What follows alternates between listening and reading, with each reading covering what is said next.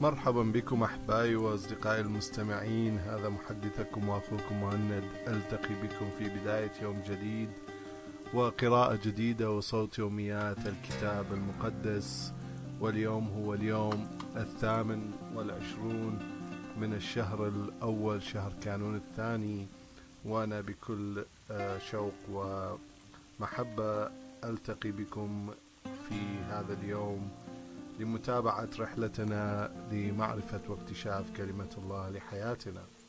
والقراءات لهذا اليوم من كلمة الله، وكما تعلمنا سابقا 4 قراءات. أبدأ معكم من القراءة الأولى المخصصة اليوم من العهد القديم، ولا نزال في كتاب الخروج. وقراءة اليوم ستكون من بداية العدد 22 من الإصحاح 5 وإلى نهاية العدد 24 من الإصحاح 7. فتابعوا قراءة اليوم. فرجع موسى إلى الرب وقال: لماذا أسأت إلى شعبك يا رب؟ لماذا أرسلتني؟ فمنذ أن جئت لأخاطب فرعون باسمك أساء إلى الشعب، وأنت لم تخلص شعبك على الإطلاق. فأجاب الرب موسى: سترى الآن ما أنا فاعله بفرعون، لأنني بيد قديرة سأجعله يطلقهم، بل يطردهم طردا أيضا. وقال الرب لموسى: أنا هو الرب، قد ظهرت لإبراهيم وإسحاق ويعقوب إلها قديرا على كل شيء.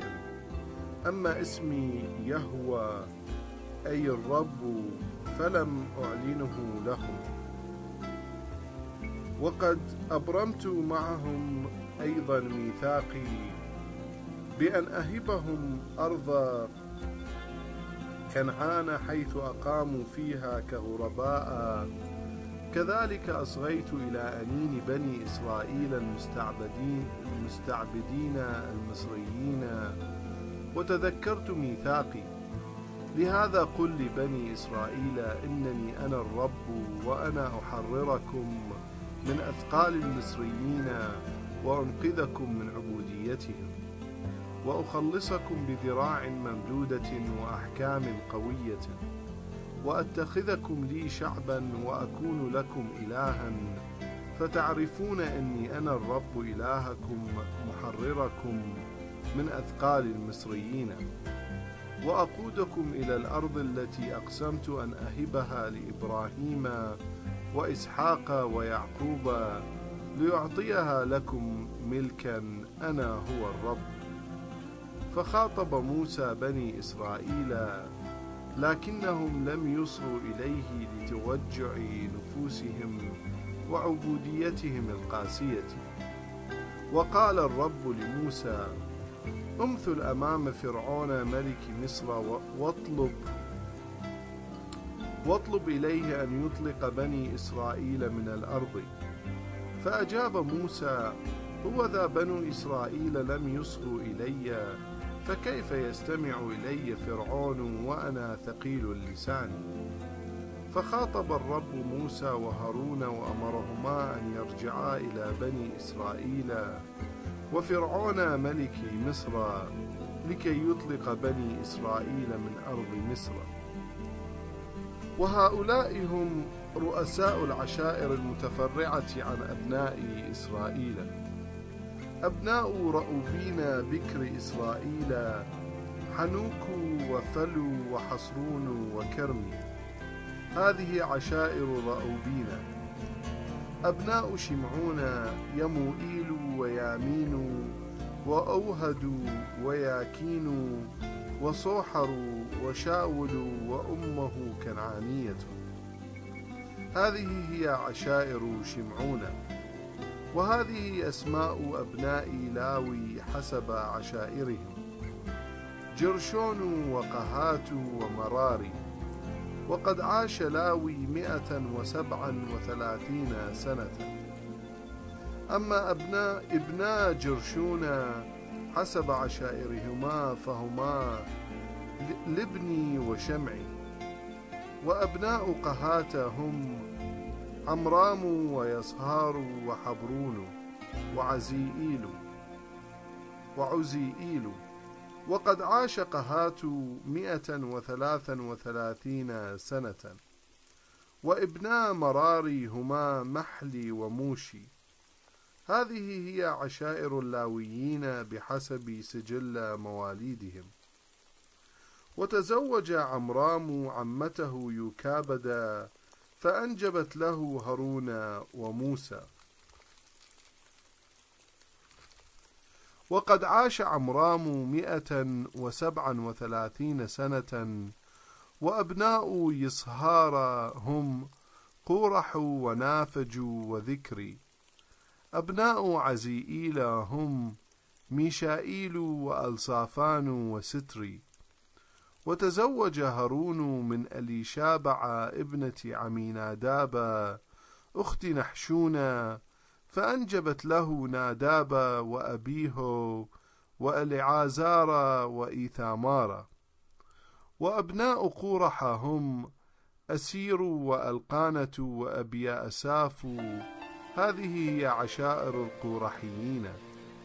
وتزوج ألعازار بنو هارون من إحدى بنات فطيئيل فأنجبت له فينحاس. هؤلاء رؤساء آباء اللاويين بحسب ترتيب عشائرهم. هذان هما هارون وموسى اللذان قال لهما الرب أخرجا بني إسرائيل من أرض مصر بحسب فرقهم. وهما نفس موسى وهارون اللذين خاطبا فرعون ملك مصر ليطلق بني إسرائيل من مصر. وحدث في اليوم الذي كلم فيه الرب موسى في أرض مصر إن الرب قال له أنا الرب بلغ فرعون كل ما أقوله لك. فأجابه موسى أنا ثقيل اللسان فكيف يستمع لي فرعون. فقال الرب لموسى أنا جعلتك كإله لفرعون وهارون أخوك يكون كنبيا لك. فعليك أن تبلغه بكل ما أمرك به فيخاطب أخوك هارون فرعون كي يطلق سراح بني إسرائيل من بلاده.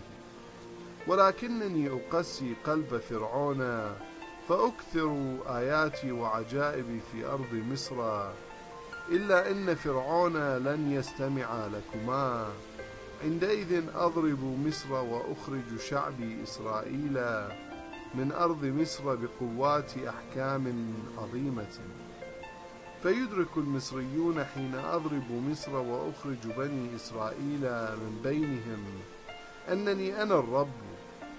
ففعل موسى وهارون تماما كما أمرهما الرب. وكان موسى في 80 من عمره وهارون في 83 عندما خاطبا فرعون. وقال الرب لموسى وهارون عندما يطلب فرعون منكما قائلا أرياني عجيبة فإنك تقول لهارون خذ عصاك والقها أمام فرعون فتتحول إلى حية. فمثل هارون وموسى أمام فرعون وفعلا تماما حسب أمر الرب. فألقى هارون عصاه أمام فرعون وأمام حاشيته فتحولت إلى حية. فاستدعى فرعون حكماءه وسحرته فصنع سحرة مصر على غرار ذلك بسحرهم. فطرح كل واحد عصاه فتحولت إلى حية غير أن عصا هارون ابتلعت عصيهم. لكن قلب فرعون ازداد تصلبا فلم يستمع لهما تماما كما قال الرب. ثم قال الرب لموسى إن قلب فرعون قد تصلب وهو يرفض أن يطلق سراح الشعب. فأمثل أمام فرعون في الغد عندما يخرج إلى الماء، وقف للقائه عند ضفة النهر، وخذ بيدك العصا التي تحولت إلى حية، وقل له: إن الرب إله العبرانيين قد أرسلني إليك قائلا: أطلق سراح شعبي ليعبدوني في الصحراء. وها أنت حتى الآن لم تستمع، لهذا إليك ما يقوله الرب. ستعلم بما أجريه الآن أنني أنا الرب. ها أنا ضارب بهذه العصا التي في يدي على ماء النهر، فيتحول دما، فيموت السمك وينتن النهر، فيعاف المصريون من الشرب من مائه. وخاطب الرب موسى: قل لهارون: خذ عصاك وابسط يدك على مياه المصريين وعلى أنهارهم وعلى جداولهم وسواقيهم وخزانات المياه، فتتحول كلها إلى دم، ويكون دم في كل أرض مصر، حتى في الأواني الخشبية والحجرية.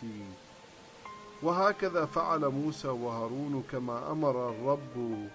فرفع هارون العصا وضرب ماء النهر على مشهد من فرعون وحاشيته، فتحول كل ماء النهر إلى دم، ومات كل سمكه، وانتن النهر، فلم يستطع المصريون الشرب من مائه، وكان دم في كل أرجاء أرض مصر. وكذلك فعل سحرة مصر بسحرهم، فتصلب قلب فرعون، فلم يستمع إليهما تماما حسب قول الرب. وانصرف فرعون إلى منزله من غير أن يترك ذلك أثرا في قلبه. وحفر جميع المصريين حفرا حول النهر طلبا لماء الشرب، لأنهم لم يستطيعوا أن يشربوا من ماء النهر. آمين. أحبائي المستمعين، هذه كانت القراءة اليوم من العهد القديم من كتاب الخروج. قرأت لكم عن وعد الله بتحرير بني إسرائيل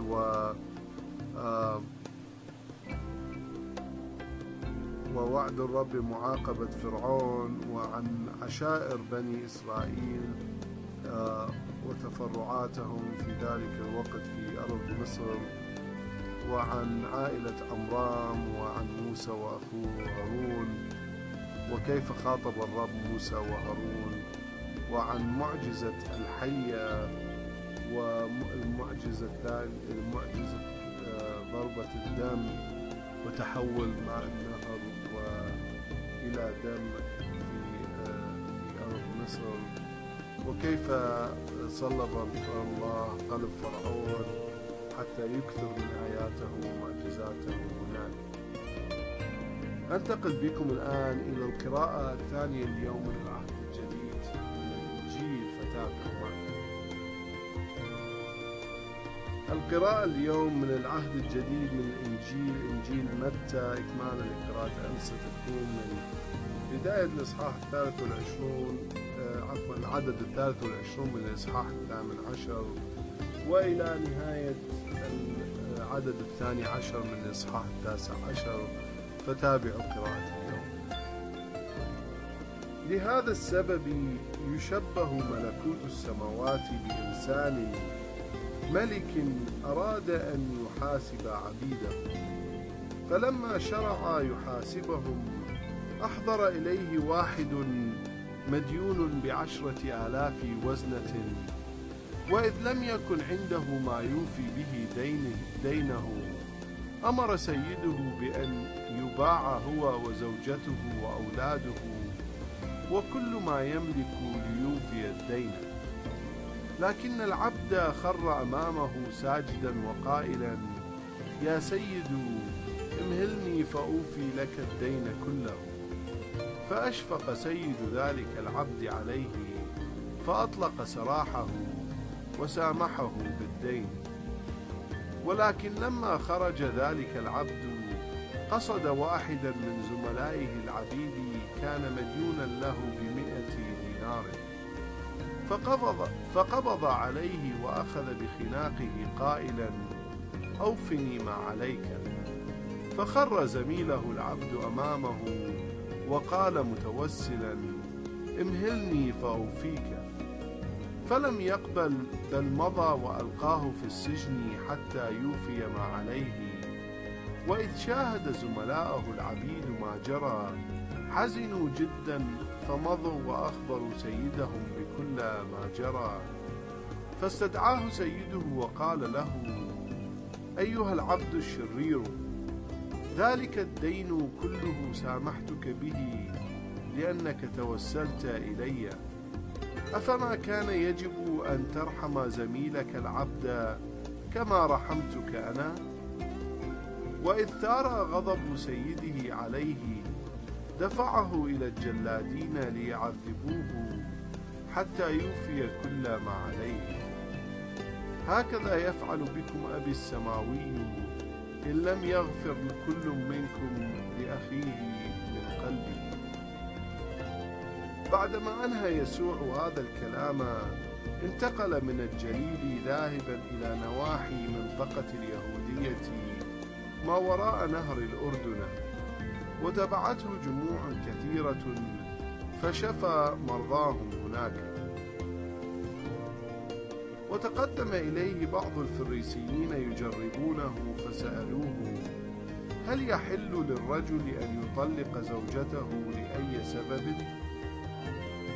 فأجابهم قائلا: ألم تقرأوا إن الخالق جعل الإنسان منذ البدء ذكرا وأنثى، وقال: لذلك يترك الرجل أباه وأمه ويتحد بزوجته فيصير الاثنان جسدا واحدا، فليسا فيما بعد اثنين بل جسد واحد، فلا يفرقن الإنسان ما قد قرنه الله. فسألوه: فلماذا أوصى موسى بأن تعطى الزوجة وثيقة طلاق فتطلق؟ أجاب: بسبب قساوة قلوبكم سمح لكم موسى بتطليق زوجاتكم، ولكن الأمر لم يكن هكذا منذ البدء. ولكني أقول لكم إن الذي يطلق زوجته لغير علة الزنا ويتزوج بغيرها فإنه يرتكب الزنا، والذي يتزوج بمطلقة يرتكب الزنا. فقال له تلاميذه: إن كانت هذه حالة الزوج مع الزوجة فعدم الزواج أفضل. فأجابهم: هذا الكلام لا يقبله الجميع، بل الذين أنعم عليهم بذلك. فإن بعض الخصيان يولدون من بطون أمهاتهم خصيانا، وبعضهم قد خصاهم الناس، وغيرهم قد خصوا أنفسهم من أجل ملكوت السماوات.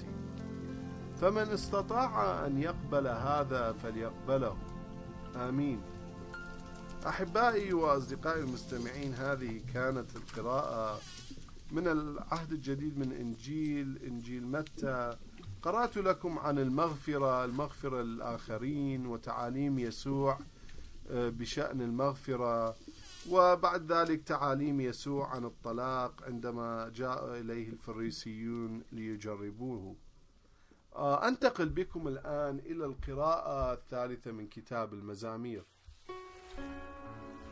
القراءة اليوم من كتاب المزامير ستكون المزمور 23 للنبي داود، وهو مزمور رائع ومشهور للنبي داود، فتابعوا معي.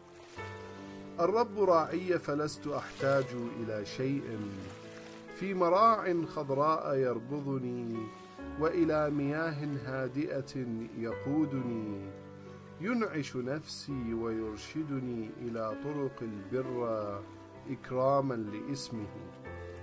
حتى إذا اجتزت وادي ظلال الموت لا أخاف سوءا لأنك ترافقني. عصاك وعكازك هما معي يشددان عزيمتي. تبسط أمامي مأدبة على مرأى من أعدائي. مسحت بالزيت رأسي وأفضت كأسي. إنما خير ورحمة يتبعانني طوال حياتي، ويكون بيت الرب مسكنا لي مدى الأيام. آمين. أحبائي المستمعين، هذه كانت القراءة المزمور 23. أنتقل بكم الآن إلى القراءة من كتاب الأمثال. القراءة اليوم من كتاب الأمثال ستكون من الإصحاح 5 بداية العدد 22 وإلى نهاية الإصحاح، فتابعوا معي. آثام المنافق تتصيده، ويعلق بحبال خطيئته. يموت افتقارا إلى التأديب، وبحمقه يتشرد. آمين.